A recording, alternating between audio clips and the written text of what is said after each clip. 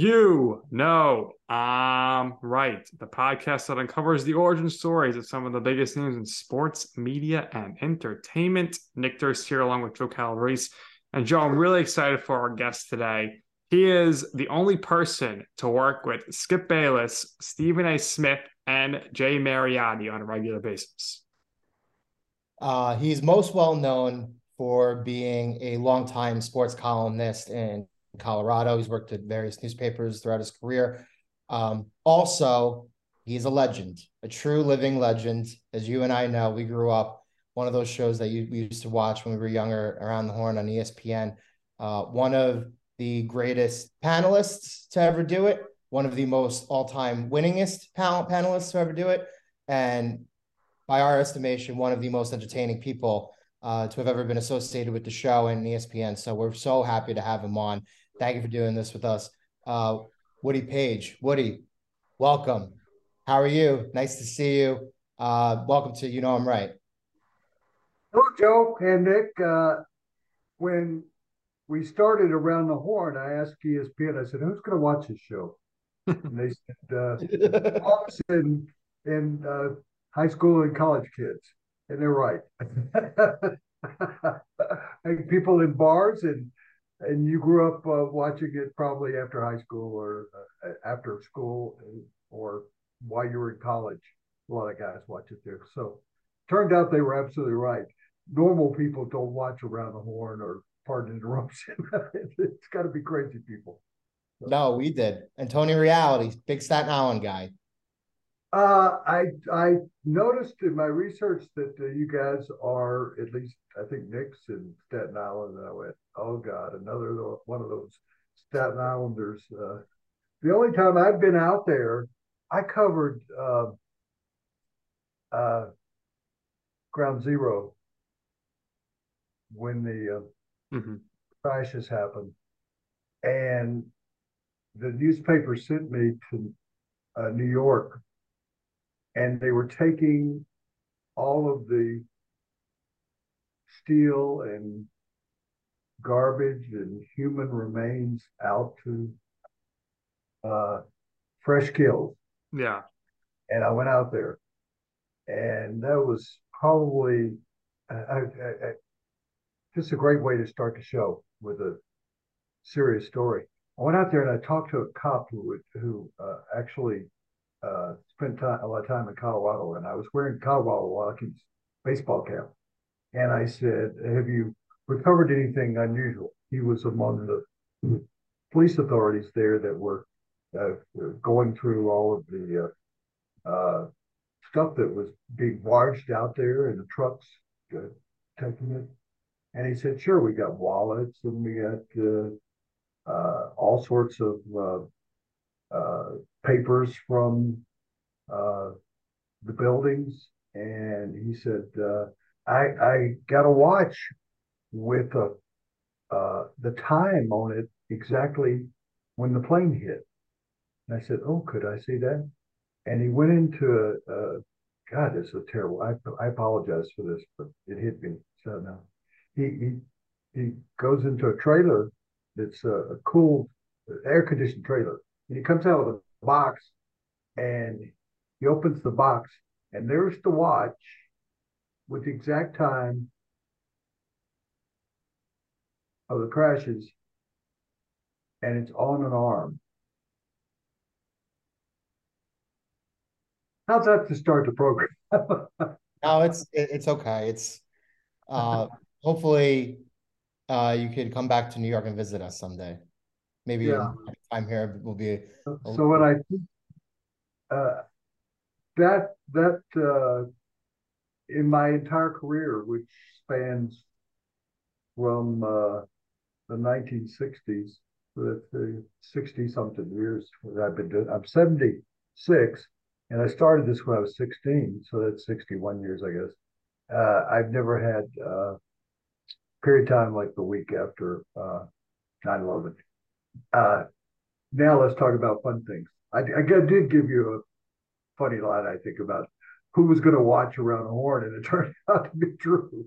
And it was. I sent Nick a thing that I worked with Stephen A. Smith on a show called Dream Job. I don't know if you got a chance to see that, but that was the ESPN's only attempt, I think, to try to do American Idol or reality show or The Voice or something like that. And whoever won that show, we did, I think, 4 seasons. Whoever won that show got to be an anchor person on ESPN, and it got a Mustang convertible and $95,000. And so Stephen A. Smith and I were judges on that show, and there was a lot of talent that actually came through that, guys that are still on TV. But at one point, we were judging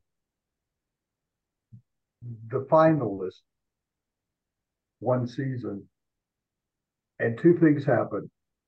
Stephen A. Smith told one of the guys, they were two young men, he said, I got to tell you the truth. And you have to put this in Stephen A. Smith's voice.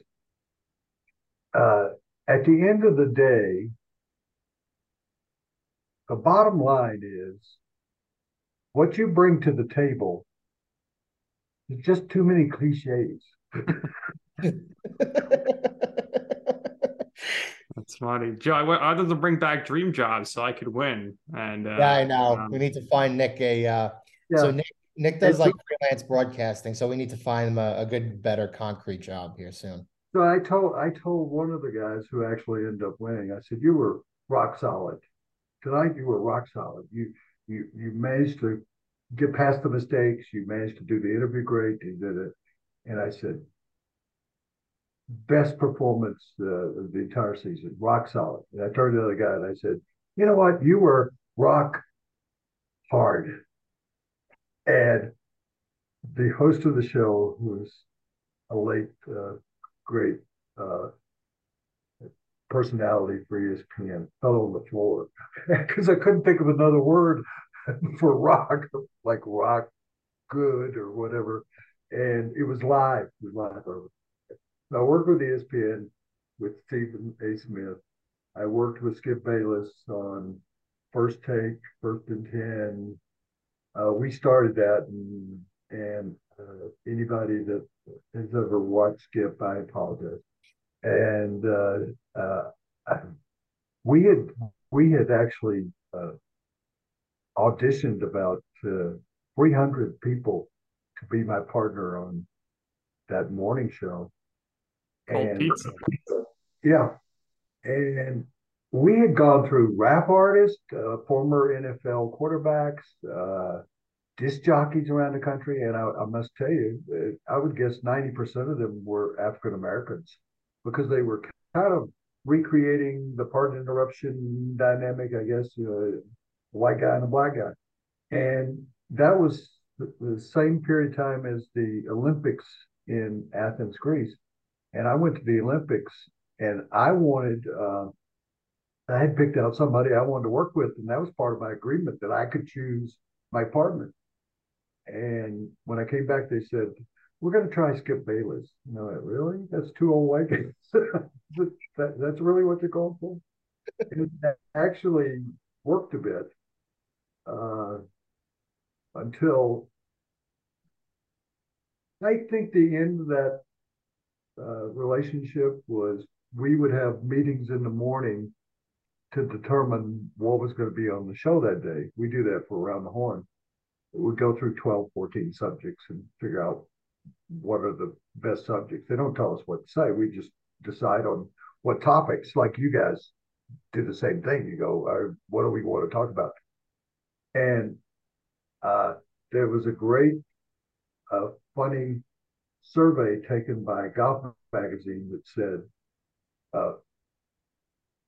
38% of male golfers would give up sex for a year if they could break 80. and the producer said to me, would you give up sex for a year to shoot par? And I said, of course I would. I said, there've been probably 20 years I've had to give up sex for a year. They turned to Skip Bayless.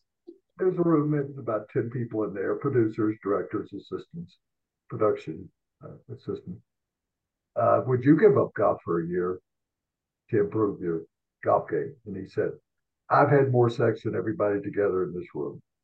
That wasn't even the answer to the question. That wasn't the question.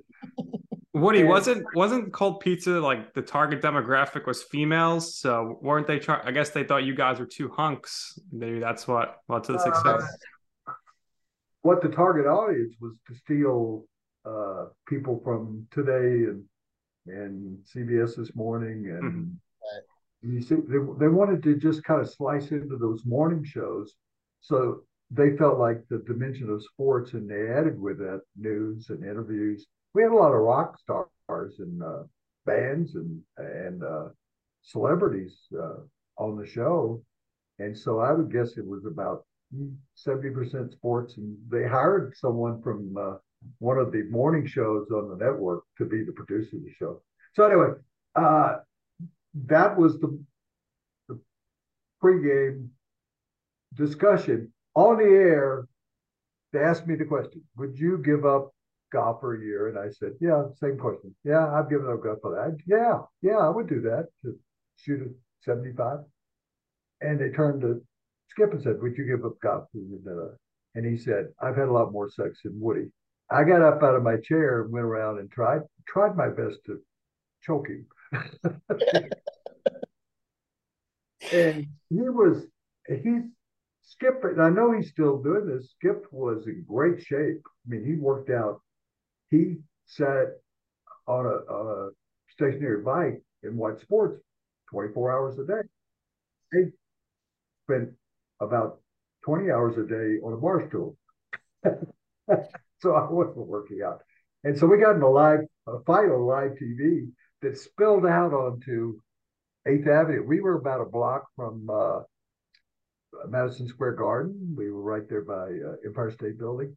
And we were out on the street, kind of, and I could hear in my IFB that the producer was saying to the cameraman, keep getting it, keep pushing it, get as much of it as you can. And I thought, well, that's kind of the end of this, how this one's going to be. And uh, he and Stephen A. Smith ended up together. And it's kind of funny how all of this kind of really uh, works together. Jay Mariotti used to be a columnist in Denver, and I was his boss. I was a sports editor, and he had come from the other newspaper across the street to work for us. And I didn't like him very much, but that didn't bother me. But he left to go to the national newspaper, which had a short uh, life. And I said, let's go outside and tell everybody you're leaving. All these are true stories. At the Denver Post, I was a sports editor and a columnist, and I went out and I said, uh, people, Jay Mariotti's leaving. My work is done here. I've accomplished all I could. And then he left. Every time I saw him at a sports event, I'd say, hi, Jay, and he'd say, fuck you. And that went on for like 3 years. That is true. That's all he would say. And I would always say, people liked following me around when they saw Mariotti coming because they knew this was going to happen. I go, hey, Jay, how you doing? So when they started Around the Horn, they said, how do you feel about if we bring Jay Mariotti over? And I went, well, he's not going to like me because I was the first guy they chose for Around the Horn.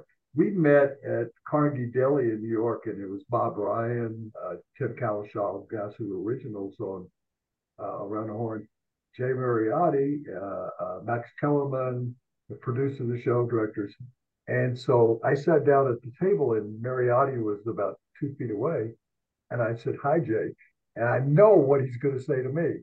I said, hi, Jay. And he said, hi, Woody, how you doing? And I went, oh, he's changed because of the show. But we had a battle on Around the Horn. We were uh, antagonists for several years till he got into some trouble. Yeah. So That's we so that goes from 9/11 to Jay right. Marriott. We had Mariah on the show, and he's always quick to note that despite the fact that he hasn't been on Around the Horn in over a decade, he's still top five all time wins. You of course are at the top of the list. I don't know if anyone's going to be passing Mariotti anytime soon to crack into the top five. So he's very impressed by that. But you're going to be untouchable, Woody, at the top of the leaderboard. I don't know what that accomplishes, actually. What's that worth? Nobody's going to. I think what, and I am modest. I'm modest on the show, and my personality is not much different. But I think what people will always remember is the blackboard, and that's kind of a sad state about me as a journalist for 60 years. That the blackboard that's behind me with these cute puns or quotes or whatever it is, that will be remembered. And I thought, and I'll tell you some things today that you don't care about, but I've really never talked about is I assumed after 10 or 15, I didn't think the show, let me back up. I didn't think the show would last longer than 13 weeks. When they put it together, I just felt like it didn't have the chemistry or the concept that would really work. And that's why I asked them, who's going to watch this show? And in a book that's about ESPN, Tim Cowshaw said everybody that they'd put together, I think it was 5 or 6 people, they felt like all of them belonged and I didn't belong. That because I was Soupy Sales, and you have to go back in history. He had an afternoon show for kids that was really for adults out of Cleveland and Detroit, and then it was national. And I was kind of copying Soupy Sales' concept of just being silly. And Tim Cowshaw told the guys who wrote that book, these guys are having all the fun. He said, Paige didn't belong. And he said, after the show was on the week on TV for 2 weeks, they felt like Brittany Page was the show, that they all had to develop personalities. The belief was it was going to be like a daily sports reporters. For anybody that's your age or older will remember on Sunday mornings, there was a serious sports topic show that included Bob Ryan and several other sports writers. And that's what Mariotti thought it was going to be. We were doing a daily, really serious, when the producer of the show, Max Kellerman, who came to be one of my best friends in life, droned on about New York and the Yankees and boxing in New York and Madison Square Garden. And we're sitting in the deli and he's just going on. And I finally said, Max, you apparently have me confused with somebody who gives a fuck what you think. And the producer said, that's the show. And so I think the other guys got that it was supposed to be, the idea of the show was like two guys sitting at a bar yelling at each other about a sports outcome or a game that's in the present. So that was basically because they told me, I met with the ESPN executives at the Super Bowl. I said, what is the show going to be? And they said, sort of like Hollywood Squares, and you'll be the Met Center Square. And I went, really?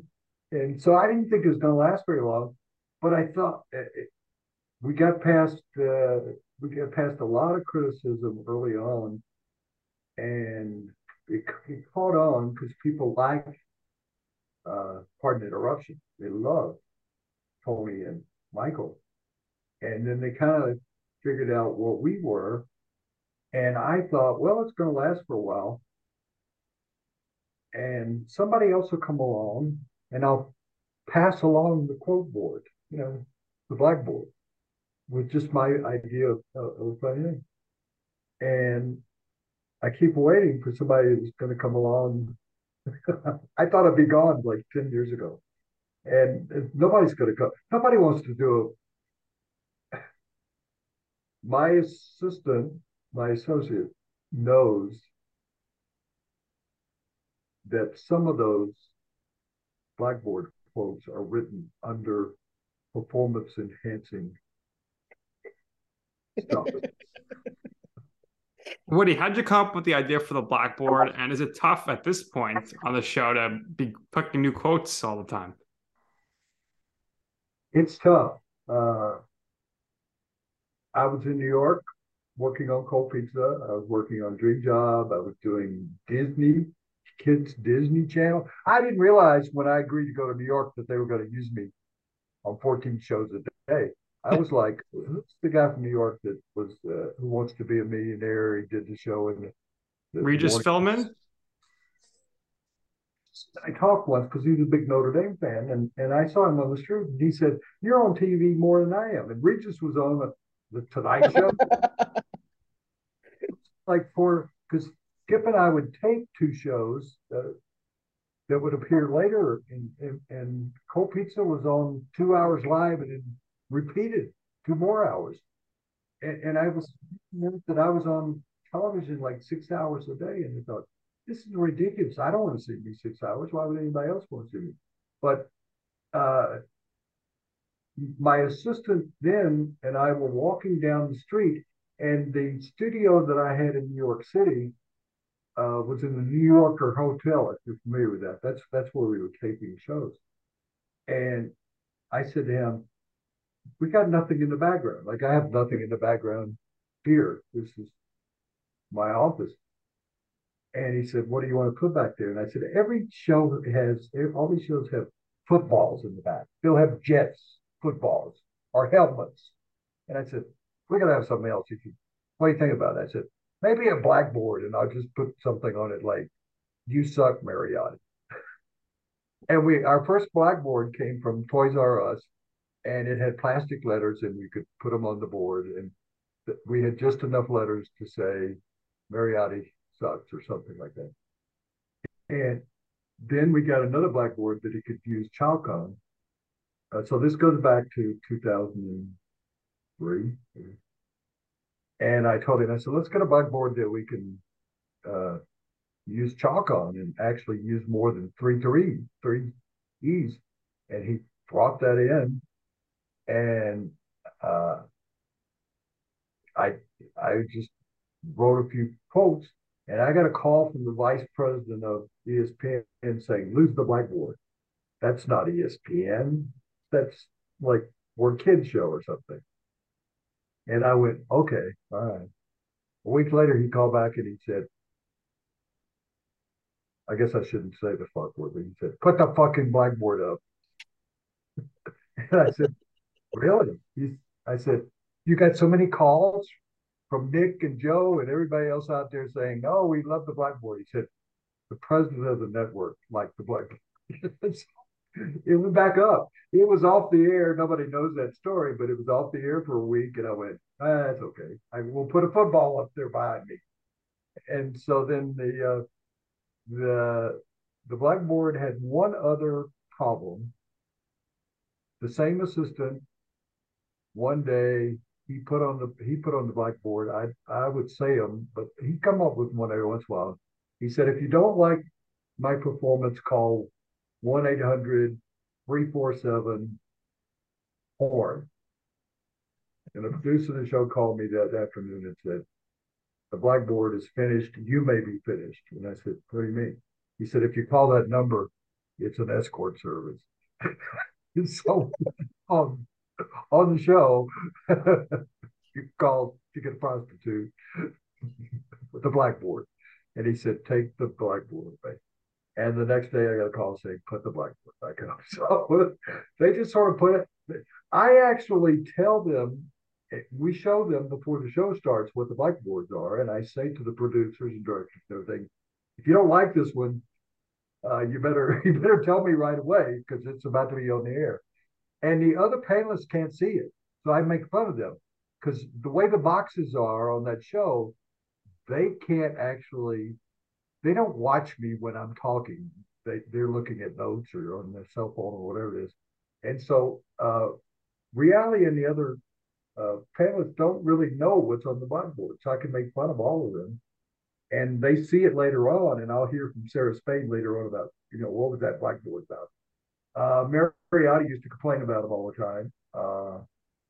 But I would guess of several 100,000 people I hear from that the blackboard is generally appreciated or accepted for being what it is. Just my idea of something we'll have some fun with. And so when do I do them? Occasionally I do them at bars on bar napkins. And I would guess out of 10 that I come up with, we use like 2 or 3. A lot of them are not. I did a book of, there's a book on Amazon you can buy. It has about 2,000 of them in it. And that was a bestseller for a while. and I've been asked to do it again, but I don't know. I guess I've done 5,000. I guess that's my only accomplishment, like, and I that should end all your questions. Well, listen, you said it yourself. You've been in this business for 60 years, right? You're not gonna stay in this business for 60 years unless you have some personality to you.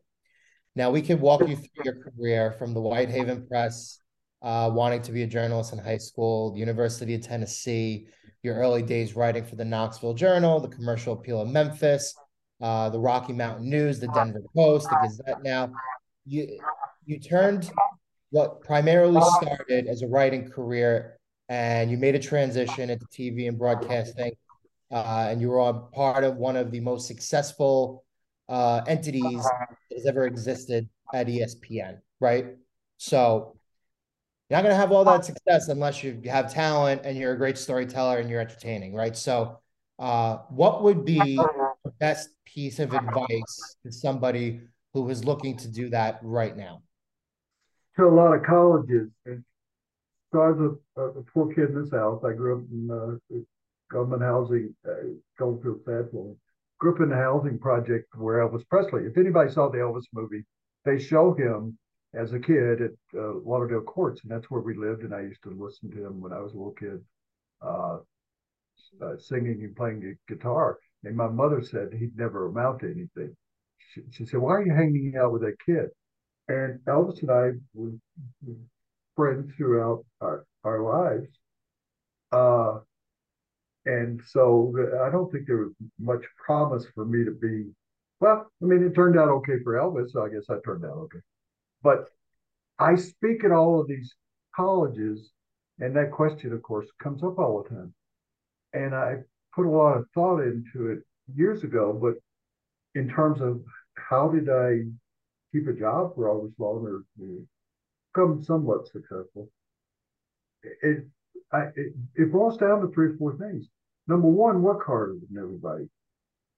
And I think when I was in high school and college, in terms of journalism, I was a worse student. I won the most distinguished Tennessee Alumni Award, and Peyton Manning found out he had won it the year before.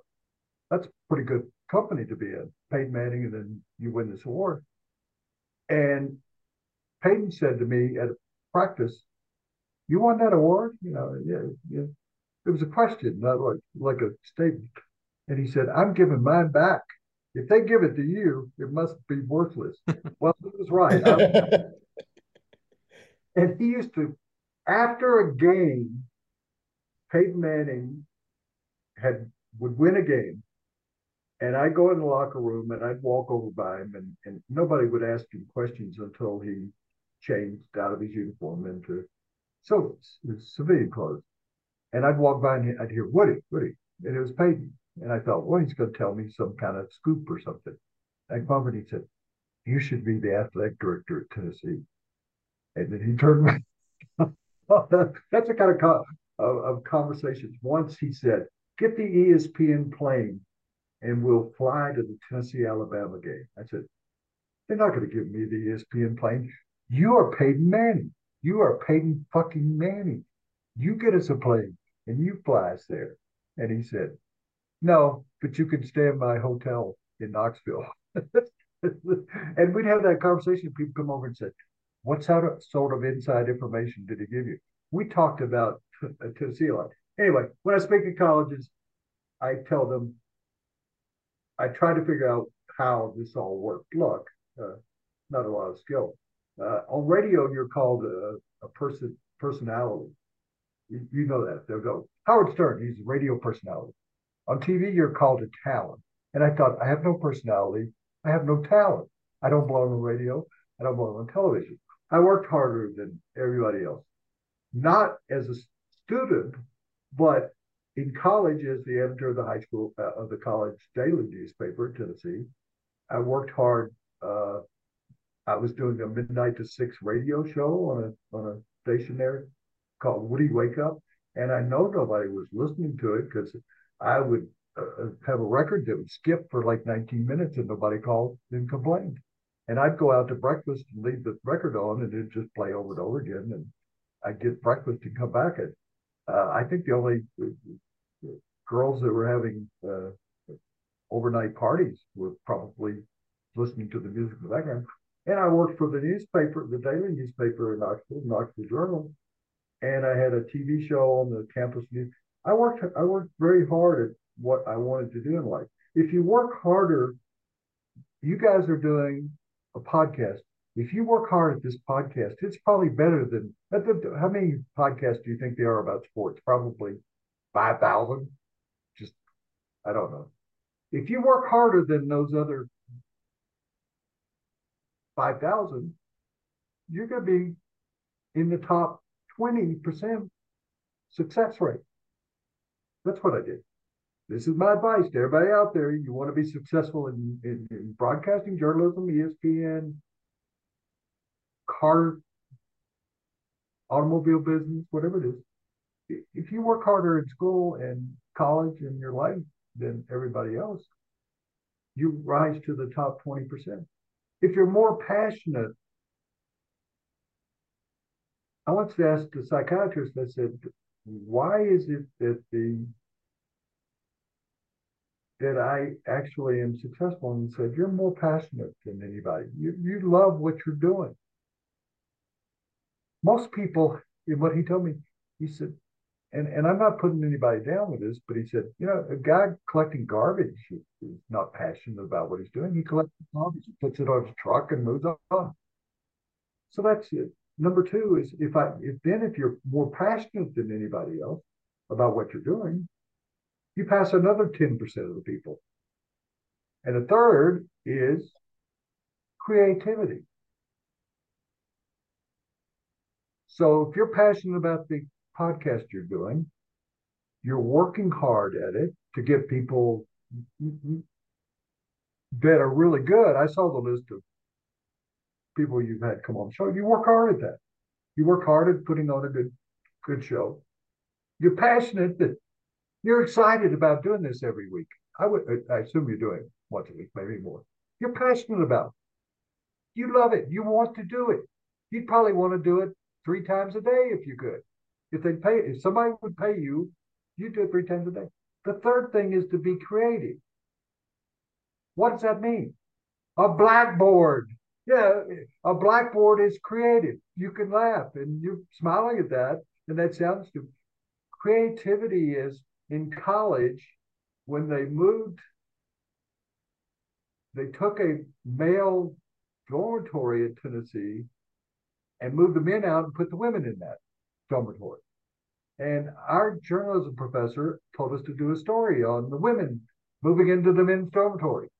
Everybody in my class, or the 40 other people that did this paper or the story, wrote about the women and do you like the lobby and the plants and stuff like that. I went and interviewed female students about what were they doing with the urinals. Seemed to me an odd story that they go into the bathroom in the dormitory and there would be urinals everywhere. And they told me that they watch their hose and underwear in the urinals, and that they actually had peeing contests in the urinals and 2 or 3 other things that they were doing. I turned it in, and the professor gave me an F, and everybody who did the normal stuff got an A. I sent that to a national collegiate writing contest, and I won because it was creative. 30 people did the same story, and I did the different story. Now, it may have been silly, and it might have been off the wall, but it was different. When I've been to 40-something Super Bowls, and guys would come up to me as writers and say, "What are you writing this year?" I went to a nudist colony in Florida and asked who they were cheering for in the game, because they weren't wearing any clothes. It wasn't like they had on a Mets cap or Jets sweatshirt.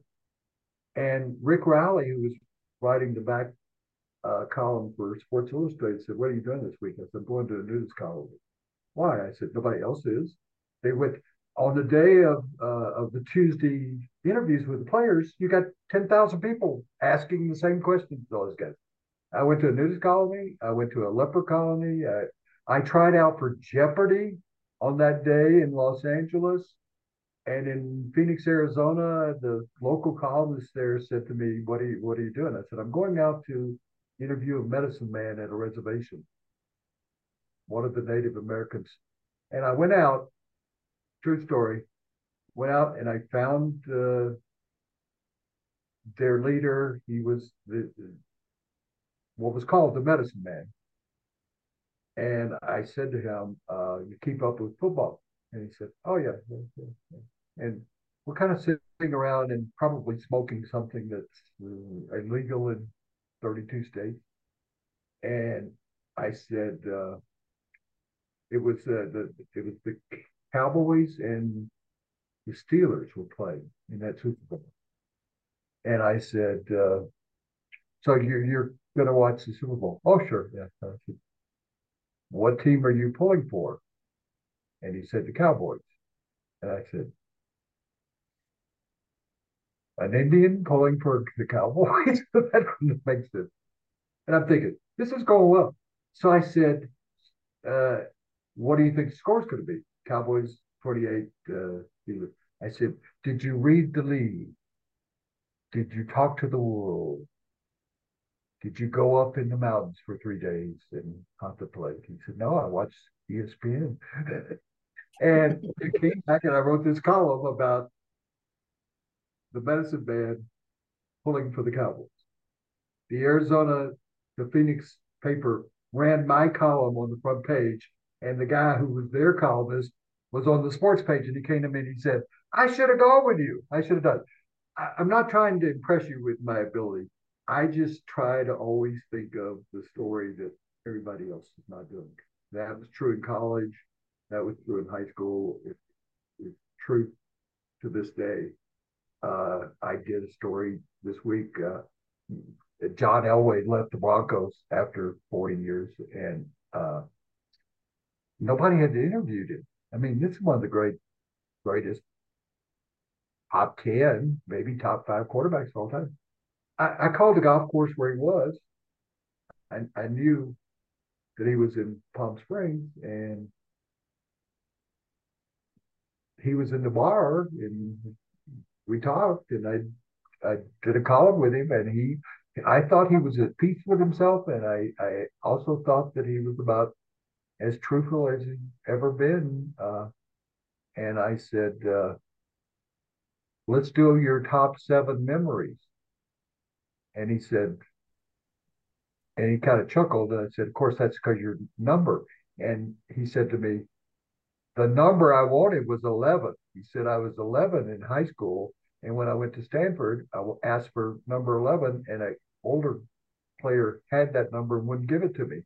So John Elway is the most famous with Mickey Mantle. Those are the 2 most famous 7s in the history of sports. He didn't want 7. He wanted 11. 7 was his second choice. And it was basically based on 7-Eleven, the convenience store. He went, well, sounded like 11, 7, 7-Eleven. I found it funny that nobody else, just John Elway had 40 years with the Broncos. Second most Super Bowl appearances by a quarterback. Brady, of course, number 1. And I'm just a goof columnist, and I found him and interviewed him. Got 9 grandkids, stuff that he hasn't talked about. And I did that last Sunday for Easter Sunday, which seemed kind of appropriate. I don't know why, but and still nobody's been able to find him. Nobody thought maybe to call the golf course where he might be playing golf. That didn't, again, that's not me, but that answers your question. I've always, Bob Knight, who's been sick lately, and I got along. He used to come to, when he was coaching in Indiana, he would come to Colorado to hunt and fish. And I knew a guy he hunted and fished with, and Bob would talk to me. And he would call me. And he said to me, most people learn to read and write when they're in the 2nd grade, and they go on to more important things. I never went on to more important things. I read and I write. I write books. I read books. and I work hard, I'm passionate, and I'm creative. That's the advice. If you do that, you're now in the top 10 percentile. That doesn't put me in the, I don't know what group that is, but I think that puts you beyond most everybody else in life, no matter what, no matter what you choose. I do tell people, particularly lately, that there was no vision in my mind that there would ever be anything like Around the Horn. I couldn't. I asked Dikembe Mutombo once that when he was growing up in Africa, I said, "Did you dream of being an NBA player?" And he said, "Yeah." He said, "I couldn't dream beyond the end of the dirt road." And I thought that made sense. He didn't know there was such a thing as basketball. He played soccer when he grew old. He didn't know about basketball until he kind of left and went to big cities. I didn't know who knew there was going to be Around the Horn. You guys, 10 years ago, when you were watching Around the Horn, there was no such thing as a podcast. You couldn't dream of having a successful podcast. What I tell students now, or young people, or guys like you, dream of what doesn't exist. YouTube didn't exist. If I were a young man, I would be thinking of what is next beyond this podcast. What is the next big thing beyond a YouTube channel, a podcast? I don't know what it is. I'm too tired and old to know. But you two guys, Joe, Nick, you'll be doing something in 2 years that you didn't even know existed. You didn't know there was going to be a podcast, and you woke up one day and went, "Oh, let's do a podcast." I woke up one day and said, "Oh, I think I'll do. I'll be on radio." I grew up listening to radio talk shows on from Cleveland in Memphis, Tennessee, and I could pick up this station, and there was a guy named Joe Franklin who would talk to kids who would call him and ask questions, and he'd go do your homework, go to bed, kid." And he was a Howard Stern type before Howard Stern. And that's what I kind of thought, maybe I can do that. Maybe I could do talk radio someday. That's all I could dream of. Kimby Mutombo could only dream of maybe playing soccer, but he was 7 feet tall. He could never dream of this. I couldn't dream of a blackboard. You couldn't dream when you were 15 years old of a podcast. So people need to dream, but don't dream of what you think that Alexander Graham Bell woke up one day and said, "Here's an idea, a telephone." Well, that's what I tell college students, dream of the next thing. What podcasts are going to evolve into something beyond that? I'm being too serious. You'd rather me be silly. Go ahead. No, I mean it's all good. You've accomplished so much in your career. You did the big expose, we'll say, on Invesco Mile High. You got sued there. You are a member of the Pro Football Hall of Fame committee, Baseball Hall of Fame voter. So, what are just some of the favorite events or type of stories that you've gotten to do over the years? I got to be really good friends with Judy Serving, and we were both the same age. And he was in the ABA. I was covering the ABA, and I just talked to him, and he just come into the league, and I talked to him in the room, in the locker room, and we kind of fit. I asked him about his name, and he told me a great story that his mother he had a single mother, and when she gave birth, the nurse said, "You should." It was his birthday. You look it up. Is George Washington's birthday. You should name your kid George Washington Irving.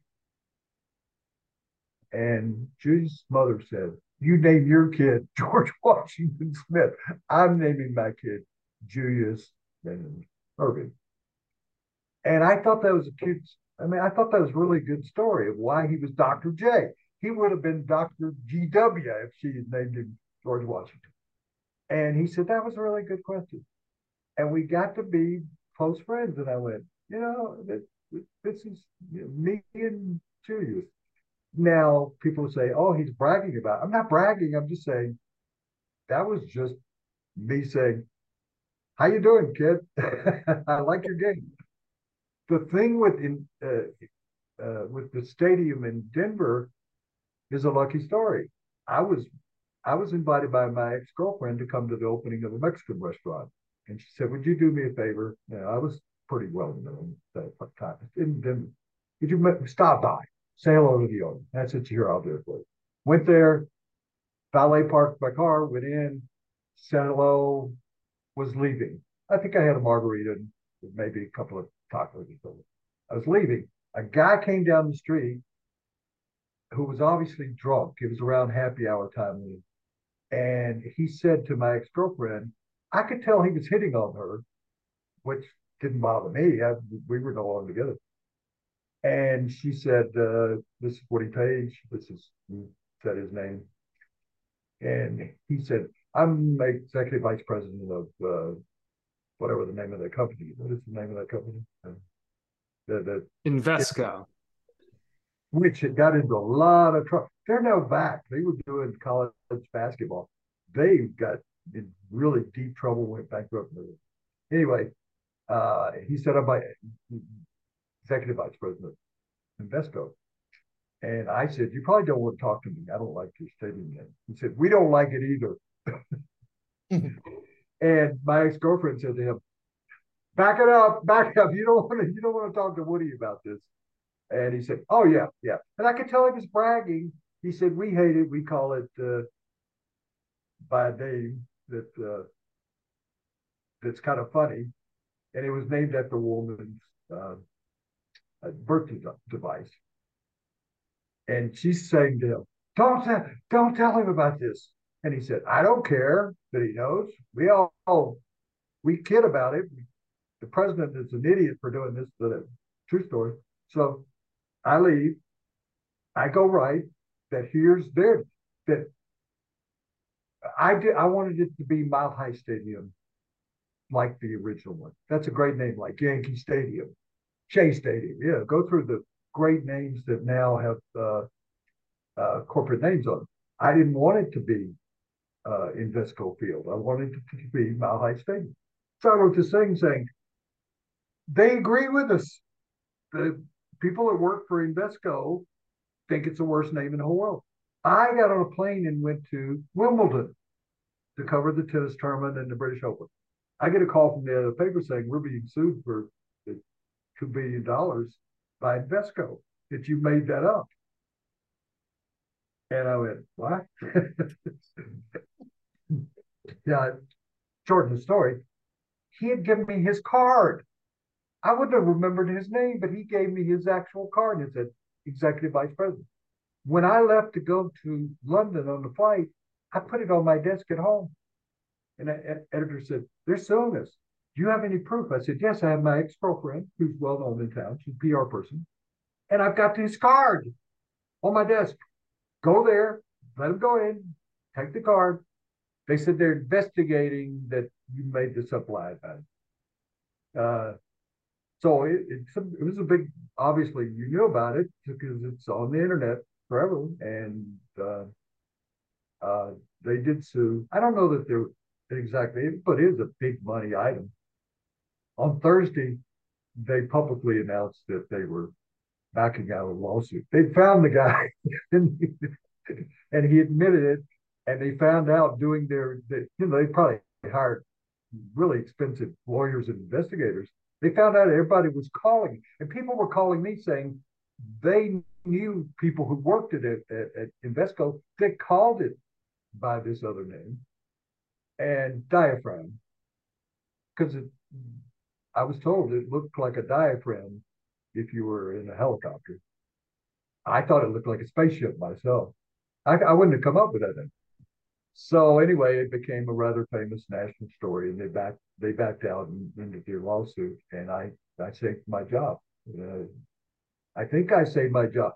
If it had been anybody that maybe I didn't know, or my ex-girlfriend, maybe they wouldn't have stood up for me. But I also had the card, which was pretty good proof. That was like a Perry Mason moment where there's the card, there's the guy, we know the name. So stories it was like what I said about the Super Bowl. I think that when everybody else was interviewing players and me going to try out for Jeopardy. So my belief about trying out for Jeopardy is maybe they'll maybe have a sports subject that I do good. If I studied the Bible, which I did as a Southern Baptist, it turned out that I became a question on Jeopardy. That's kind of one of my problems. It's about this journalist is on a show called Around the Horn. I think the subject must have been born or something. And my daughter and I were at a movie, a Marvel movie, I think, and everybody was calling me saying, "You're on Jeopardy tonight." They talked to me about being on as a celebrity, and gee, I couldn't get on as a as a regular guy. I just try to, and Rick Rowley, who became, I think, the premier sports writer in this country for a long time, I helped him get his early job, and we've had a lot of conversations about it. We both feel the same way. The bigger the event, the smaller you make the story. So if you're at the Super Bowl, find the small story. If you're at a high school track meet, turn that into a big story. And that's advice I give to young people who are journalists or studying that in colleges, that everybody covers the Super Bowl as a big story. Find a small story. And if you're going to, I talked to a girl who threw the discus at the state high school meet, and people go, "Why do you go to the state high school track meet? They have the greatest hamburgers there." And I go every year because the hamburgers were like, it was parents making hamburgers. And I thought, gee, I like their hamburgers. I'll go there and I'll find the column. That's true. That's the true story. That I talked to a girl who was a discus thrower, and she had just set the state record, and she was going to get a plaque or trophy. Her school had gone out of business. They'd closed her school. The track meet was after the school had closed. She couldn't take the statue back to her school and put it in the trophy case. She couldn't even go back and have a celebration with everybody. It was a small town in Colorado. And I made that into the biggest story I possibly could. I thought, what a great big story. And so I think it makes sense to go to state high school track meets because the burgers are better than anywhere else. And when you go to the Super Bowl, find the smallest story. That might be, a coach that is 96 years old. That when the Broncos played and won the Super Bowl, no, when the Broncos played when they won Super Bowl 50, I went and found John Ralston, who'd been their coach in a retirement home, and he had Alzheimer's. And I talked to him about, he was only like 10 miles away from the stadium where the Broncos ran the Super Bowl. And nobody thought to maybe go find John Ralston. And I didn't know he was that he had Alzheimer's or that he was in a retirement place. I found out where he lived, and I went there, and his wife answered the door. And I told her that, I'd like to talk to John, who had been coach at Stanford. He won the Rose Bowl. He actually made the Broncos into a competitive team, their first winning record. And she said, he's not here. He lives in his home now. And I went, and I asked him, I said, can I talk to John Ralston? Sure, he's having lunch. And I went into his room, and he could answer improvely. But I think that's my, I'm not a personality, I'm not a talent, but I think I'm creative. You guys have reached out to me. That doesn't make you anything, but you reached out to people that you want to have on your podcast. And you'll find, as you have, that people will do your podcast, and you'll become famous. And somebody will say, "Why'd you become famous?" Because we're willing to reach out to people and say, "Come on our podcast." We turned that into a YouTube channel. We turned that into a network. We turned that into the best sports network. That's how it works. Bob Knight was telling me that you create your own luck. Because I'd say, he won national title. He won, what, 3, I think? And I said, did you feel like you got lucky? you create your own luck. He said, everybody talks about luck plus skill. No, no. Luck is not something you find on the street. Luck is something you create. So, boy, I've given you too much. Ask me something that'd be funny. All right, Woody, what sporting stadiums have the best food? Dodger Dog. Now, they have changed companies, but I would fly to Los Angeles just to have a. It's funny you brought that up because this week I looked. There's a new company making the. I think I read of Farmer John's or Farmer Jim's or whoever's been doing it for like 70 years. And they got a new company. And I went, really? It's not going to be able to taste like the regular Dodgy Dog. Wonder if I can get Farmer John. I think that's what it's company with the old, it sold the old one. If I call him and say, would you sing me some Dodger Dogs? Uh, and I haven't been able to really find him yet. The thing about the hamburger at the track meet, I went and found the box that the hamburger meat came in, and I called that company because I thought I don't need to go to the track meet. I can make these hamburgers myself. They would not sell them to me by the gross. That's the way they sell them sports kids sports events. And I said, but I'm Woody Page. I don't play the Woody Page card, but I played it that day. I said, I'm Woody Page. You know, I'm on ESPN and stuff. Can't you? I'll say, what do you? I'll pay $150 for a dozen hamburgers because I wanted to see if I could do it. Best Baltimore barbecue, Albion right field fence. The sandwich in Pittsburgh from the deli that named their sandwich after the quarterback. It has fries and coleslaw on it, and Roethlisberger. yeah, yeah. I when I go to, I've been to every. When I go to cities, I go to. There's a place in San Francisco that's called the Stinking Rose. It has the greatest garlic fries in the world. The garlic fries at San Francisco and Oakland. Oakland actually has, as bad a stadium as that is, they have better garlic fries. Whole stadium smells like garlic fries, and you could smell them because there's only like 8 people going to the A's game. So you could, you don't have to stand in line or anything. So that shows you something about me that when the season comes around and the Broncos schedule comes out, I go, oh, gee, I'm going to Baltimore. I'll have crab cakes. I'll have crab cakes. I'm going to New England. I'll have clam chowder. I'm going to New York.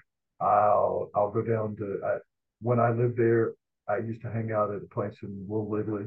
I go there for. It was a place where, in The Godfather, where the knife stabs one of the bad guys at the bar. Bulgari Street Bar. My dad lives down there. I know that place really well. Yeah, I go there and sit at the bar, and I love the Italian bread that's got the meat inside of it. So that's what I think about when I go to New York. Buffalo, I go to the Anchor Bar. They have, isn't that interesting stuff? So yes, I'm familiar with every stadium and the food in it. And there are a lot of new stadiums lately, but I've been to every NFL stadium, most of the baseball stadiums, and most of the basketball arenas. I have not been to the new Warriors place since it moved to San Francisco. And then each one of them I would try. There was a New York writer, very famous, Paul Zimmerman, and he played at Hofstra. He was an offensive lineman. He became Dr. Z, and he was in Sports Illustrated and was considered the ultimate. And he was on the Hall of Fame committee with me, and he'd sit next to me.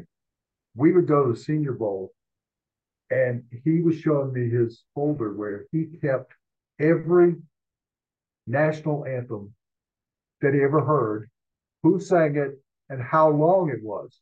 And he had the shortest, the longest, the best, the worst, and he never wrote it. And he'd show me that book, and it was like his Bible that he, throughout his career. So he does that. I go to Philadelphia and go, oh, do I go to Pat's cheesesteak or do I the one across the street? So that's terrible. Yes, I could You know, that's terrible. I'll tell you, I met a guy. You guys are Joe. Are you in the New York area too? Yes. When I was a kid, I was a Yankees fan and a Cardinals fan, and I collected baseball cards. And there were 16 teams in baseball. I knew every player on every team. That's not much. I was 10, 11. When 10 years ago or something, I go to Florida. A friend takes me to a lunch meeting in the Circomas Club or something. I'm not a speaker. I'm just going with my buddy. And he says, we got this guy over here who played Major League Baseball. Let me introduce you to him. He thought I assumed that I belonged to meet all baseball players. And his name was, he said, he's a dentist, and his name is Dr. Wise. And so he introduced me. I could tell Dr. Wise had no interest in me whatsoever. He said, what he's written for Sports Illustrated and he's kind of been on TV and stuff. And I could tell he had no interest. And I said, Casey Wise? And he said, yes. And I said, switch hitter, 267, lifetime average. Cleveland Indians, played for the Milwaukee Braves, backup second baseman, a utility infielder. You went to Florida State to become a dentist. And I went on and he sat down in the chair. He was walking by, sat down in the chair and he said, what? And he turned to all these guys and he said, what the hell is this? How did you set him up? And they said, we don't know him. He just came up out of nowhere. And I said, Casey White. So, switch hitter. And you were born in 1937 and you played in 2 World Series against the Yankees. And I said, and here are the starters for the Milwaukee Braves. Joe Adcock, who brother Frank Adcock was one of the 2 first basemen. Second base was Red Shandy. Shortstop was Felix Mantilla. Third base, Eddie Matthews, an MVP, Hall of Famer. Catchers, Dale Rice and Dale Crandall, Warren Spahn, Lou Burdett, and the first Little League player to ever make it to the major leagues, George Gay. And Casey Wise said, I've never heard anything like that. How do you know that? And I said, it's kind of what I do. I said, I memorized all the players in 1956. I was 10 years old. And he said, that's the most incredible. And I said, my daughter could use a dentist to see her.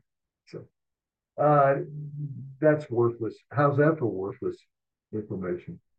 It's like what you said about the most wins. I won this week on Around the Horn, and I said, how many wins is that? And I thought the producer said 666. And I went, well, that's not good. It's the sign of the devil. And he said, no, 656. And so that's how I know, because I don't really pick. I think if I Google the show, they might have it on there. But it's fun.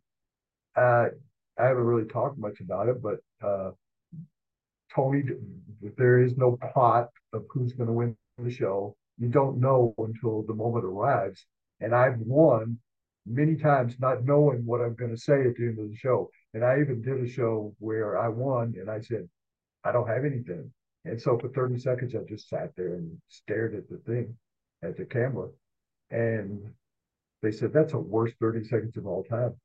And I said, yes, and I can't ever repeat it. That's a one time only. That's a walk off. I like the show has become very diverse, which I think is fantastic. We have as many women as we do. I think there's like 21 or 22 now people. I did every show every day for like 15, 16 years, and I said I need to back off this.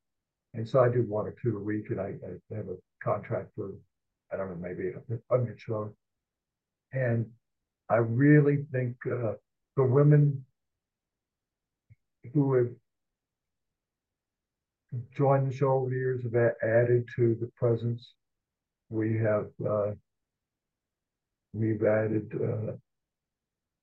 many African Americans. Uh, we have gay panelists, we have married panelists, we have the Asian American. People have become big stars. Nina Kynes has become a big star as a result of being on Around the Horn. Sarah Spain. Uh, it's become, it's evolved for the good. It started as four old white men. We weren't, I wasn't old then. Well, I guess I was. So maybe 53 or something. But and I'm not the oldest. Bob Ryan still does the show, and his wife and I were born on the same day. Bob's about 2 months older than me, so I always tell him he's the older statesman. But it's evolved from when you were seeing it. I don't know how old you guys are, but it was evolving when you first started watching it. I thought it was the same kind of show I would have watched when I was a kid. I watched the original Batman. We'd watch that once a week in my fraternity house in college. I watched the Soupy Sales show, and everybody out there, including you two guys, look up Soupy Sales. He was a great comedian who did an afternoon talk show nationally for kids, but it wasn't for kids. It was for adults. Kids didn't really understand the jokes that were behind the jokes. And I met him at a club years later. I mean, many, many years later, told him that I was actually doing him on Round the Horn. My personality on the Round the Horn is a combination of Soupy Sales and Dan Reeves, who is a Hall of Fame type coach, coached the Giants. And Dan Reeves used to rip on media, and he'd come out and say, "Why do I have to always straighten you guys out? You don't know what you're talking about." So when I got on the air, I was doing Soupy Sales, which was a little goofy, and I was doing Dan Reeves going, "Jay Mariotti, you don't know what you're talking about." And I used that line this week. We were talking about the NBA playoffs, and I said to the other three panelists, "Why do I have to always straighten you guys out?" And that was my salute to the late Dan Reeves. And nobody knew. I mean, I'll say on the show, you have to look at the schedule. And that's how on the Google site, you'll see Woody Paige says you look at the schedule all the time. Well, that's a running gag that I don't ever look at the schedule. I don't know what the schedule is, but the researcher might tell me the schedule in my ear because the producer talks to me all the time. And it's usually, I won't make him loud and stuff, but he'll say, "You're killing me, Woody." And he puts an F word in there. And that's what, if you see me smiling, it's because the producer is saying I'm talking too long or uh, shut up or, get on with it or whatever. And so you're looking at the panelists on Around the Horn, and we have these expressions, and they're probably based on the researcher saying in my head that the Jets are opening against the Giants, and then they're playing Philadelphia, and I go, "The Jets are opening against," and I seem like I'm smart when I'm actually, it's being said into my ear. So you talked about making your own luck before. So we've had a previous guest on this podcast where I think that's a really great story, uh, and that we can actually trade stories. So I'm trying to make it as concise as we can. Once upon a time, last year, Nick and I, we had Scott Hamilton on the podcast with us. Now, Scott Hamilton, as you know, Olympic gold medalist, you have your own story with him as well. But our story is that we had him on, and then a couple of days later, there was this big wrestling event, the WWE event, their big stadium show was SummerSlam. That was at Nissan Stadium where the Titans play in Nashville. So we had Scott on that Thursday, and before the podcast started, Nick was picking his brain and found out that he goes to hockey games there, to Predators games, and the wrestling came up. And Nick was like, "Oh, you should talk to him about, you wanting to go, blah, blah, blah." Little did we know, Scott knows an employee who works for the company. That employee provided Scott with tickets. Within a matter of a day or so, Scott was texting me and he said, "Hey, I got you an extra ticket. I'm going with my son. We're sitting not far from the ring, which is right behind the commentary table. And I ended up being on a plane 48 hours later on Saturday morning because the event was Saturday that night. And that was the first time I ever went to Nashville. So without doing the podcast, never would interview Scott Hamilton.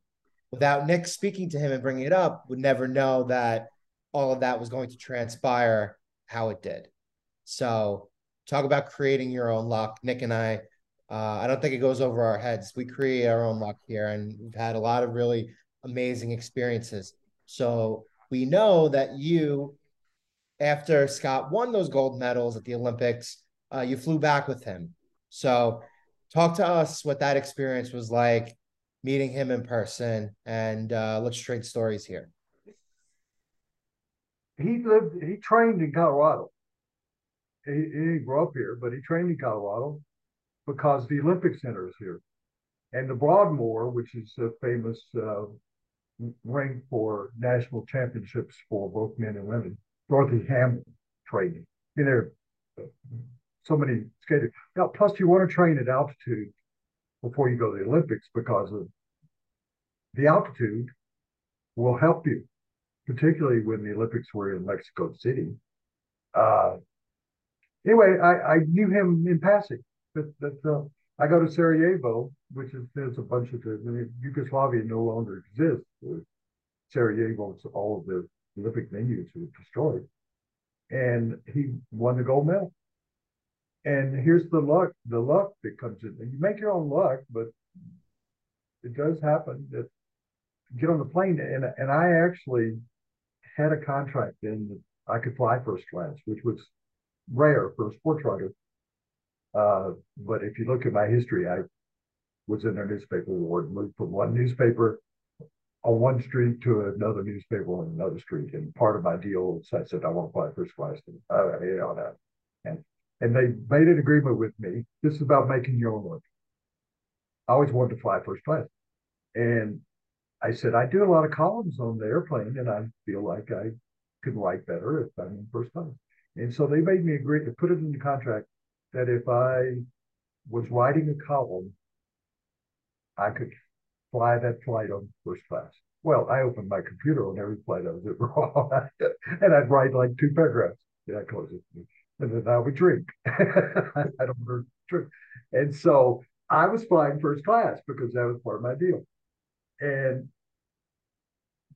coming on the plane with Scott Hamilton, and I went, "Hi, Scott." And he knew me well enough to say hello. And he said, "Oh, pardon me, Woody, I'm sitting in the first class seat next to you." And so he just won the gold medal. And so we sat next to each other, and his agent sat behind us. And I said, "You want me to change places with your agent so you can sit next to him?" He said, "I see him all the time. You and I talk. I want to know about writing. And I assume you want to know about the gold medal." And so we spent, 10 hours or something talking about stuff. So when I got back, I had a better story than I did at the venue when he won. And I had a story nobody else had because nobody spent 10 hours with him at that point. And I went, how lucky is that? And so it's across, and he was living in Denver. So it was across the front page. And I went, gee, that's the Julius Erving story, all over Denver. If you just make an effort at it, things tend to happen in luck. But I was a young sports reporter in Memphis, and the outdoors editor covered wrestling. And I grew up in the South. You grow up as a fan of wrestling and stock car racing and college football. That's your whole life. And I assumed that'd be what I've covered when I was doing sports. College football, SEC, and I did cover stock car racing. I didn't feel like I'd cover wrestling because we all know, for those of you who don't, it's fixed. Fixed is not the right word. It's scripted. How about that? We'll go with scripted. And I loved it when I was a kid. And I became great friends with Bobby the Brain Heenan. Joe, you must have heard of him. The late Bobby. Of course. Tell you a good Forget everything else I'm doing. See, so Bobby DeBrain was the tag team champion. They were in Denver. I got to know him, and his partner was a guy who played the defensive end at Oklahoma and tore up his knee and became a wrestler. And I was going to go out to dinner with him after a wrestling match in downtown Denver, and they wrestled against each other that night. And the one guy threw Bobby DeBrain out of the ring, and a guy stood up with his aluminum chair in the crowd and whacked Bobby DeBrain over the head and just burst his forehead. He had those vessels that you blood capsules. So he already had fake blood on his forehead. Now he's got a cut. It's just wide open. And the cops carried the guy away. After it's over, I go back and the two of them are smoking cigarettes. And Bobby says, I got to go to the hospital. He said, I've never been hurt this bad in the ring. And they're looking at it and said, I got to go get, 15 stitches. Damn it. And he's just cursing. They bring in the guy who hit him over the head, got him handcuffed. They put him up against a concrete wall with the handcuffs. And Bobby Brain goes over, what the? And he's screaming at the guy. And he goes to hit the guy, and the guy ducks. And Bobby the Brain hits the concrete and breaks his hand. And he said, get me out of here before I kill myself. So he goes to the hospital. The other wrestler and I go to the hospital and meet him. And we're going to go to dinner. And I'm walking down the street with Bobby the Brain. Now, so what are you going to do with this story? He said, I hope I become an announcer, which he did. He became a famous wrestling announcer. And he said, and I was up in Breckenridge today buying some condos. I'm going to own some condos in the mountains in the ski area. And as he's telling me the story, a kid comes up, like 8 or 9 years old, and says, Mr. Brain, would you give me an autograph? And he takes it out of the kid's hand, the piece of paper, and he tears up the piece of paper and spits at the kid. Get out of here, kid. And we go up. So I've got these 5 condos, and I'm thinking if I can then make it. Oh, wait. Bobby, a kid just asked you for your autograph, and you spit on him. What was that all about? He said, if I'd have given him that autograph, he'd have lost it tomorrow. When he's 40 years old, he'll remember the night Bobby the Brain spit on him. And it actually made sense in that weird kind of way. And I loved being around wrestlers. And when I was a kid, when I was a young reporter, the outdoors editor covered wrestling. Memphis, it was important. And he came to me and said, you want to earn some money, kid? And I said, sure, yeah. Cover wrestling while I'm on vacation. And I said, oh, really? Good, I get to cover it. He said, what that involves is they'll send you the schedule. And I said, okay. And on the schedule, below the schedule will be the results and the times and how they won the match. So you write on for Saturday on the matches coming up, and then you write the results. And I said, but they don't wrestle till Monday night. Turn it in at the same time you turn. So I wrote 2 stories a week. I write the schedule, the results before they fought, before they had the wrestling matches. And so I made $20. And I thought, if I could just get somebody to have gambling or wrestling and call them and say, I bet this happens and this happens and this happens. And I took my daughter to see one of this period of time where the most famous wrestler was always said, oh yeah, did the.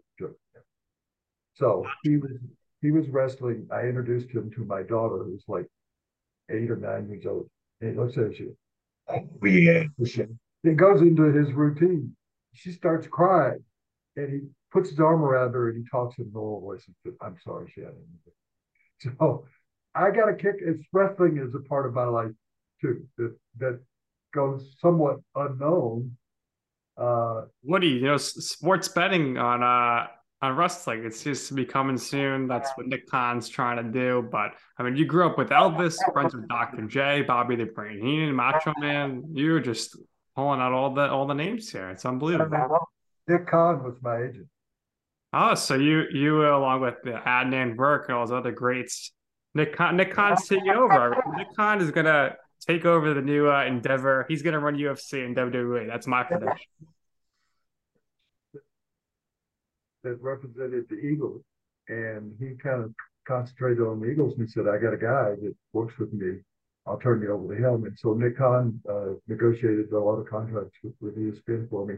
And then he said, "I'm getting out of it." So I had to get somebody else, but he said, "I'm getting out of it." And then the next time I actually see Nick Khan, I'm like, "He's head of WWE."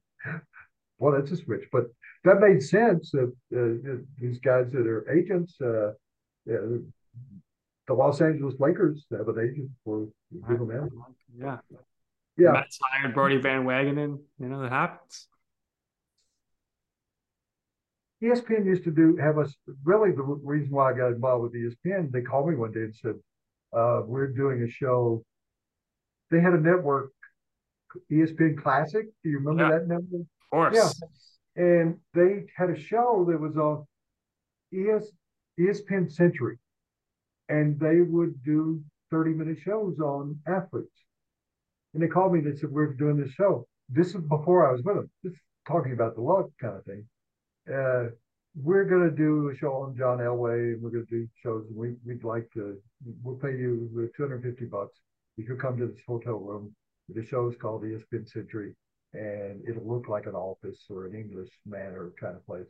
And you just tell us some stories, kind of like I'm doing with you right now.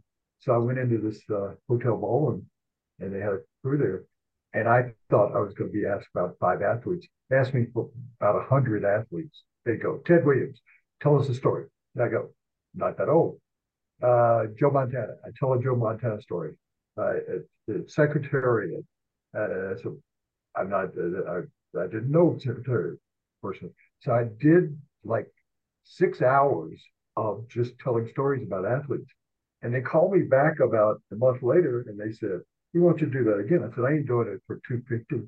I said, that was work. That was really work. So they gave me like $2,000. And this included people like Larry Brown, who used to coach the New York Knicks and every other team in the world. And then they called me and said, we're going to start this show called Around the Horn.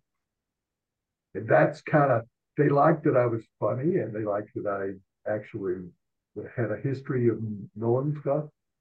And that's kind of how that all started. They said, we're going to start the show, and we'd like for you to be, you're the first guy we're hiring. And so I met with them at the Super Bowl in Tampa Bay, where the most famous national anthem, Zimmerman would have told you that, most famous national anthem of all time was sung by late Devo Simmons.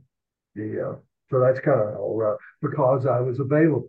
I actually, I'm sure I've used the blackboard, but at this point, I don't know whether the quotes, I'll go, that seems familiar. I must be stealing them. I'm stealing them from myself because I am not recycling anything. The best ability is availability. And that's,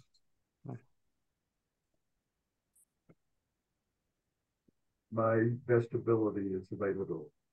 So with ESPN though, I mean, basically the way the origin story goes, kind of like, part of the interruption came along as a based off Mike and the Mad Dog. Then you guys came around the horn as the follow-up show. But I think you kind of revolutionized the programming of ESPN now when you went to the mornings. You were doing, Cold Pizza, First and 10 with Jay Crawford and Skip Bayless, which led to First Take. So how much of Skip and Stephen A's success do they owe to you? Stephen A was around. He actually got fired right after we were working together. The management team at that time didn't much like him. He did a nighttime show that was kind of a David Letterman kind of show. I went on it. It was in Times Square, and his contract ran out, and they didn't renew it. And he was, doing local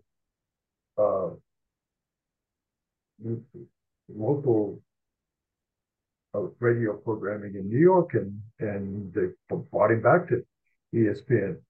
Uh, in terms of, I hadn't thought, that's a good question. I haven't thought, I don't think I had any effect on ESPN, on Stephen A. Smith. I think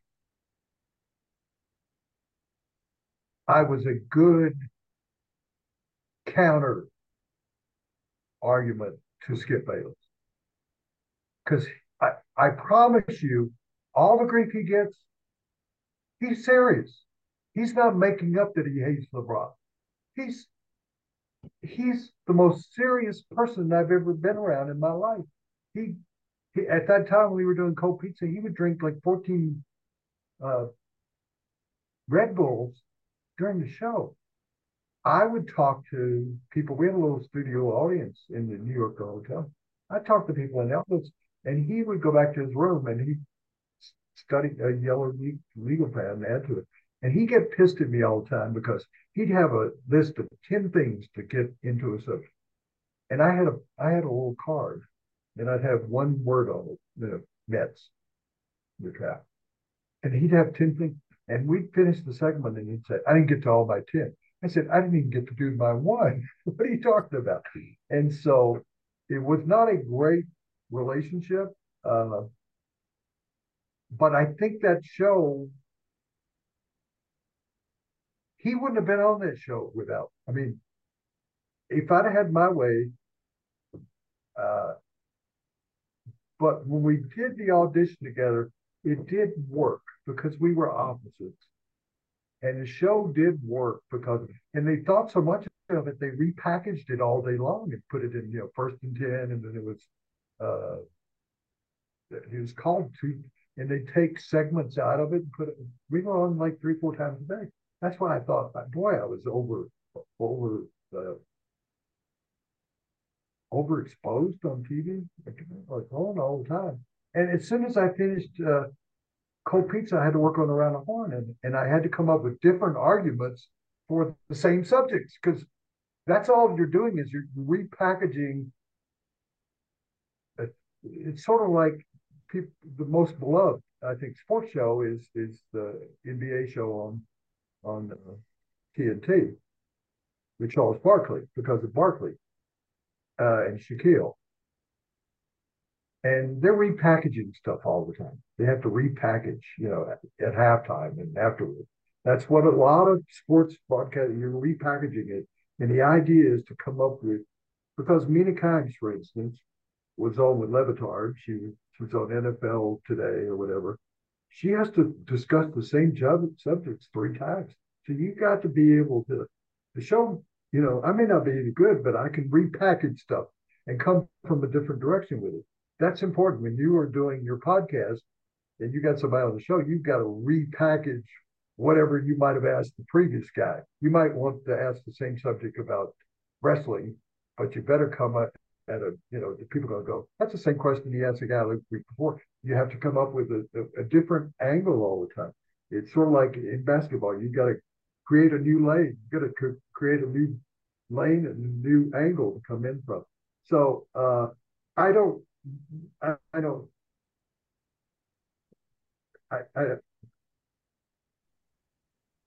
They achieved whatever they achieved. All right. Well, we'll say it. We'll say it for you. We think Skip was a lot too. My favorite first take episode was the height of Tebow mania. They came out to Denver. You were on the show. That was a big surprise.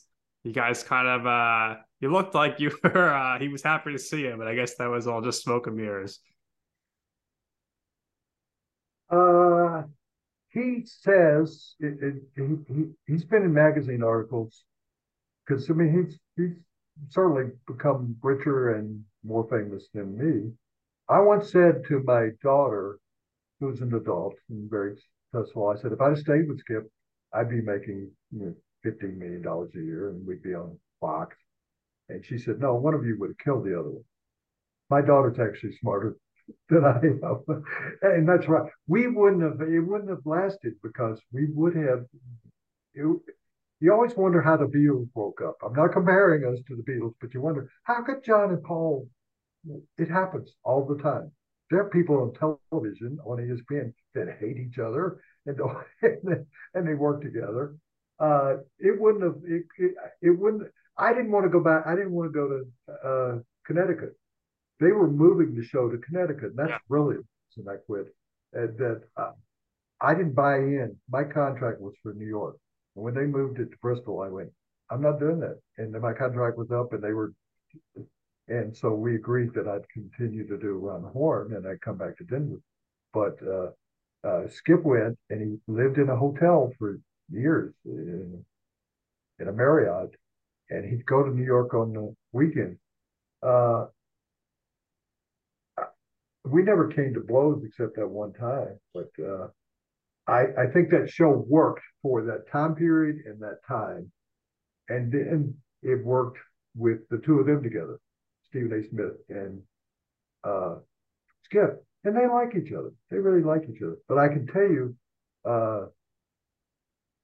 they're both bullshit artists. So I guess I'll put myself in that class too. Well, in order for TV to work, there needs to be a certain dynamic, right? And there needs to be friction. So going back to what you were saying at the beginning, we'll say your relationship with Jay Mariotti, and again, Nick mentioned this before too. We've had Jay on a couple of times with us. He's always treated us really, really well. But major reason why I think Around the Horn lasted so long in those initial early years is because you and Jay and the dynamic that you guys had, which evidently, based on what you were saying before, didn't start out great, but got a little bit better over time. That's ultimately why I think the show worked through those first couple of years. And you're not totally unfamiliar to podcasts, right? You did the Unmuted podcast with Jay there for a period of time. So yeah, not very long, not very long, to be honest with you. That relationship, I'm not talking about a love relationship, couldn't be reenacted. It couldn't come back. Jay had gone off in a totally different world. That's not a negative. He'd gone off in a totally different world. I'd gone into a different direction. And even though it was my idea, and I kind of wanted to bring his career back, I don't know any other way to put it, because he was kind of on the shelf, or still is to an extent. And I was trying to help him, and it didn't work. Yeah, I interrupted your question. No. It's never all going to work. So I also wanted to ask you about the craziest things. Now, you've pitched a lot of kooky stories, always looking at the angle that nobody has ever looked at previously, and that has helped your career immensely. But what are some of the other notable crazy stories that you've got to work on and research for and do through the years? Well, one thing about that before I answer that is, we started the show with a really serious, solemn kind of story about me going out to fresh kills where they took all of the fresh kills, if you will. And I always wondered why you would name a dump fresh kills. That didn't. I assume it had something to do with birds or something. But a lot of people at the Denver Post got very upset that the Denver Post sent me to New York. Their feeling was, you're taking this sports writer who writes funny and you're sending him to. Well, I'd cover civil rights and the assassination of Dr. King in the South. I went on peace marches as a reporter. And I covered Columbine, which was the most famous first of the school killing. Covered the Columbine, the Aurora shootings over here. I consider myself a serious journalist. I wanted to be Mike Royko out of Chicago. There have been famous columnists in New York City that I kind of patterned what I wanted to be like. I wanted to be like Jim Murray, the sports writer, sports columnist, Red Smith, and I had Kurt Vonnegut, and you're talking about. I got to know Kurt Vonnegut toward the end of his life, and Kurt Vonnegut was my idol. If you were to read my writing, you'll see that I'm basically doing. I'm a cover. Kurt Vonnegut cover band. I think it's a good way to put me. Is that I thought he was the greatest American author of all. So I think that influenced me so much. But I was a serious journalist.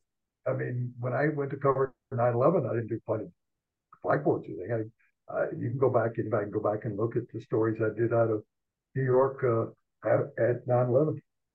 But I think that's what kept me. I'm 70. How old am I? I'm 76. I what? I think that my phone is answering how old I am. He's listening. If I ever want to impress anybody, I go on and say, I can't say it very loud because I'll say to Amazon, uh, do you know who Woody Paige is? It gets my bio, and people go, really? Alexa knows that. That's my idea of a bad joke at a party. The some I've told you some of the crazy stuff, but I flew with the Blue Angels, and I actually flew the plane for a while, and I threw up all over the cockpit and thought I was going to die. That was kind of a crazy thing. It when the Olympics were, I'll give you one that actually was copied by I think 20 guys in Australia. I decided during the Olympics in Australia I want to go to the Outback. And so I found a travel agent that worked with the Olympic Committee that found me two flights to get to the Outback, out in the middle of nowhere. Went out there, rented a car, asked where I could go to where they made the Mad Max movies. Did you ever see the Mad Max movies? And I said, I want to go there. I went out and said, is there a bar out there? And they're like, yeah, it's about 150 miles or something. So I'm in the middle of Australia, away from the Olympics. I get to a bar that's nowhere.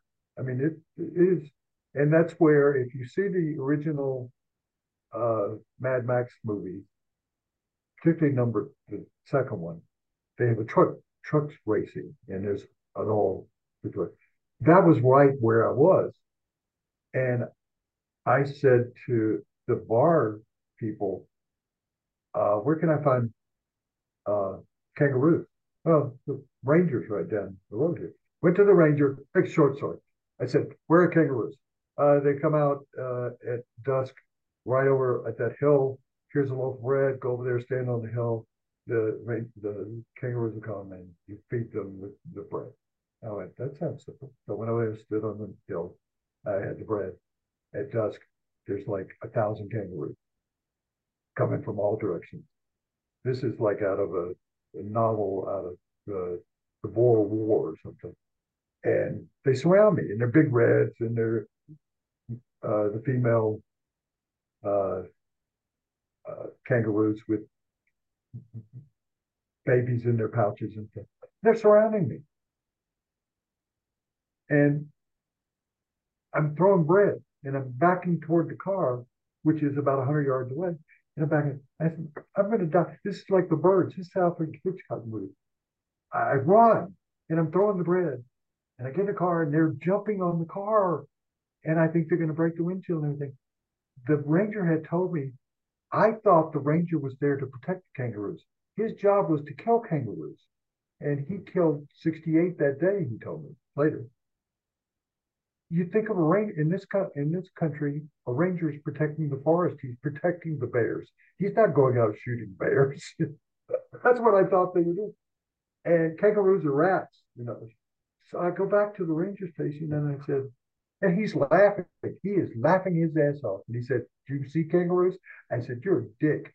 I said, you knew that. Why didn't you give me 3 loaves of bread or something? Or tell me that there was going to be hundreds, not 5. And he said, you need to find out for yourself. And so in that bar, go back to the bar and I watch the Olympics, and the TV set is black and white up in the corner, and it's about 14 inches. And I'm watching, I've been sent to the Olympics to cover the Olympics. I am in a town called Broken Wheel, the Broken Spoke or something, in a bar. There's three of us in the bar looking at it on a black and white TV that's 14 inches, covering the Olympics and writing about kangaroos. Is that a guy called me? I had a cell phone that you could call from anywhere. I rented it, and the phone rang, and I went, "Who's calling me?" It was my best friend in Colorado, and he said, "So what event are you at? The track and field? Are you at the basketball?" I said, "I'm in a bar in the Outback. I just was surrounded by a couple hundred kangaroos." And he said, "No, really, where are you? Are you? There's a great meet tonight, Dad." And nobody would believe that I was down under. I mean, way down under. I was probably 2,000 miles away from the Olympics. And so I'll tell you, the other one is I try to pick out something different every day. And I was one of only probably 20 sports writers that covered the greatest Olympic wrestler of all time. He was Cuban. He never lost a match. He never lost a point in a match. And he went up against an American who was a kid. And it was the greatest singular upset in the history of the Olympics. And I looked around and I thought, nobody else is here. He gave me, this is the biggest. I'm writing a book, and the title is I Wouldn't Believe This Shit Either. Because you guys are going to say, I don't believe that shit that he said. I got a one-on-one interview with a guy just pulled off the biggest upset in Olympic history against the greatest Olympic wrestler who had never, not only never lost, never allowed a point in these deals. And I went back to Olympic headquarters, and we had other people because Denver has the Olympic Center here. We had 5 people at the Olympics, and this guy called me and he said, "I'm going to cover that. I'm going to cover the wrestling thing. I'm going to do a story. I'm going to try and find the." I said, "I was there. I think I can do it." And he said, "No, that's my story. I cover wrestling." I said, I think I got that story." I said, "I was there." He said, "What were you doing there?" And I said, "I don't know. I tried to go there." So those are a couple of. I mean, I always do stuff and say, "Why are you doing this?" Well, I'm now 76. The reason why I brought it's time to not do shit. It's time not do this shit. I mean, not. It's time to do that shit. My shit's okay. Got it. I'm not making any sense to you guys. Doing around the horn is okay. Yes, keep doing it. We need you on there. Is okay. Doing shit where I fly a jet airplane, that's it was either an F4 or F-16, A4, A4. There's an A4. That's not a good idea in my age. Well, I think the kangaroo story is surreal, and that book sounds incredible. Joe, read that in one sitting. But this has been fantastic. Our last question here, our signature question: what in your life or your career has been your I'm right moment? So what I mean by that is a time or place where you wanted to pursue something, you asked somebody for advice, or maybe you were trying to persuade an editor. They said no, and you were like, you know what? I'm going to do it anyway. And ultimately, you will see why it is that I'm right. I don't know that that's ever happened. Uh, they've never not. Okay, this is a good way to end the show. There was a period of time in this country where sports pages had a lot of advertising, and there would be breast enhancement ads on sports pages. I don't know why. They came out with penis enlargement. I wouldn't believe this shit. Came up with penis enlargement. And it was next to my column in Denver Post. And I thought, how does that work? I mean, we could kind of figure out what breast enhancement were. How do you? So I made an appointment at the doctor's office, and I was going to do it under a fake name, but I assumed they were going to ask me for the insurance, and I went with it. And so when I went in, the doctor started explaining it to me that it requires injections of fat from your butt into your penis. You can cut this part of the show off if you want to. And it requires uh, the penis can be enlarged length, and as he told me, uh, the women like circumference. You're not believing. So I he showed me pictures, examples, and he said, "Here's a good one for you." And I said, "Well, I kind of like this one. Does it come in a white?" You asked about this, and I and I said, "That one looks like he's wearing a Boy Scout cap." It was the weirdest. So he said, "Are you ready to do this?" Because it required me flying to Houston. And no, let me think about it. That's what to do when you walk out of a store. Let me think about it. So I went back and I wrote a story. It was Christmas time. I wrote a column and I thought, for the man who has almost everything, here's a good Christmas gift. And I thought, the ad is right there next to me. So, I mean, I wasn't using language that you could put in the newspaper. And it was Christmas. I said, here's something you consider to get the man in your life about it. I wrote a column about it. I got a call that night. I think it was Christmas Eve from the publisher of the paper saying, we can't put that. We're not putting that in the paper. That's not going in the paper. You put that ad in the paper. It's the only time in my 60 years or whatever somebody said, we're not putting that in the paper. But along comes a new magazine in Denver that's a monthly or a week monthly magazine. Yeah, city magazine, like New York magazine, like every city has. That guy called me and he said, I can't afford you, but I'd love for you to write a story in our first magazine to help us get off the ground. And I kind of knew the guy, and I said, I got something. And he said, what? I said, how would you like a story of penis enlargement? And he said, what? And I said, I'll send it to you. He said, I can't pay you much. I said, you don't have to pay me anything. Just run it. He called me and said, we want to put you on the cover. See, the story gets good. You can find this if you want. What? What are you going to put me on the cover for? We're going to put you in a hot tub with two women. And they'll be holding a yardstick. And I went, okay. Just talk about doing crazy things. I went, yeah, sure, why not? So I did. There was a photo shoot. The magazine comes out, me on the cover, story in there, and I get a call from the publisher. This is maybe 6 or 8 months later, and he just for me. Anyway, and I said, once you didn't run it, it was my property. You couldn't do that to me. You can't do that to me.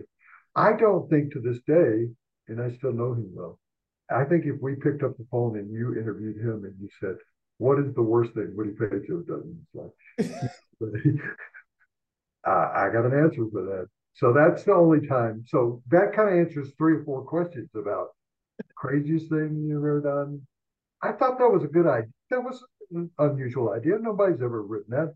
Oh, the one I did in Australia, though, I just want to tell you that after I went to the Outback and did that piece, every columnist from the United States copied that. They went out there. There were a bunch of guys that went out there. Somewhere in Australia, they went to either see kangaroos or go to where Mad Max movies. So that kind of showed me uh, that some of those ideas could be, unique and different. So anyway, yeah, that last one I told you about was unique. Uh, yeah, you can find it if you actually. I think you can actually. That was late 80s. I think you could probably find that story if you want to read it. It's funny. It's funny as hell. It's a lot funnier in the magazine than it would have been in the newspaper. Guys, Yep. you've been I'm great. gonna go look for it. I think that's probably more than you want to ask about this. Did I ever get any advice? Yes, I went to a seminar when I was in high school to get away from school. I knew in the second grade I was going to be a writer. Don't ask me why. My family were all cotton plantation workers in Mississippi, and so I knew in high school. And uh, I asked a sports writer at this seminar that the commercial appeal, which I eventually worked for, what's the best advice he could give me? And he said two. One, take a typing course, and two, don't get into journalism. And I always remember, and so I left and I went, that's my advice. So I was the only male student in the typing class. I had taught myself how to type, but not very well. I was the only, he was right about that. That was great. I got several dates because I was the only guy in the typing class. They were kind of stuck with me, and they knew I could type. That was kind of impressive to some women. And the other thing is, I didn't pay attention to it. I decided I was going to get into journalism, and I couldn't dream of television. I mean, I didn't think about television, and I didn't think about radio or certainly podcast or anything else. And I still think that's the most important aspect of our conversation today of people that are out there is that think of something that hasn't, who invented the podcast? We know it wasn't Al Gore. He invented the internet. Who invented the podcast? I don't know. Do you have any idea? I mean, who's the father of your podcast? I'd find that out if I were you. But I would maybe, if I were 22 and just kind of starting out this business again, I try to come up with something that hasn't been done before. I've done that once in my life. I like to play golf. I got two of my friends. One of them was an engineer, and I said, we need to come up with an invention that when you point this gun at the flagstick, it tells you how far away you are. And they went, oh, that's a good idea. And we came up with uh, a, a yardage gun. And it wasn't high tech, but it would bounce off you'd have to have a special flag that it would have a limit. And we went to the PGA, which is in New Jersey. PGA's home office is in New Jersey. We went to the USGA, maybe that's one in New Jersey. They said, that will never be allowed in golf. I said, what about for recreational players? Maybe pros. Oh, no. We'll send out, if you put that out, we'll send out messages to all the country clubs all over the country that that's a legal aid. Well, guess what? One of the biggest things in golf is the yardage. That was my chance to be somebody. So instead of that, I end up on your fucking podcast. Well, it's a good consolation prize. The money's not here. We're not paying you like Chris Russo gets paid $100,000 for our first take episode, but we've appreciated the time, Woody. And thanks for reaching out to me, Nick, and it's a pleasure to meet you, Joe. And thank you for putting me on. You'll go away from them and go, boy, that was a wild ass guy. It was a joy. And next time you're doing a Broncos game in New Jersey, we'll have to get together and meet up, and maybe you can go visit that famous mobster place. Yeah, let me end on that. That's funny. So I'm at the Jets. The Broncos played the Jets like 3 years ago, and after the game, I'm going to go into Little Italy to go to the restaurant that I that I like. And the Yankees were playing. If you go back and look at it, Yankees were playing in the playoffs then. So it's 3, 4 years ago. After uh, after the game out there, I'm going to get an Uber, and nobody picked me up. I can't get a cab. I can't get anything. I'm in the empty stadium out Yep. nowhere, and a golf cart comes over, and there's 5 guys on this golf cart, and they start screaming, "Hey, Paige, hey, Paige!" And they said, "We work for the Jets, and we're supposed to go around and make sure everything is. Can we take you somewhere?" I said, "Take me somewhere where I can get a. Would you take me somewhere where I can get the ride back into to New York?" And they said, "Oh, we'll give you a ride back into New York." So we went and got in their car, and they were saying, "Oh, what are you pages in their car and everything?" And I said, "Well, thank you." And it's up to I'm going to Little Lily. And so we all rode together. And I'm getting out of the car, and they said, "You're not at all like you are on TV. We could barely hear you.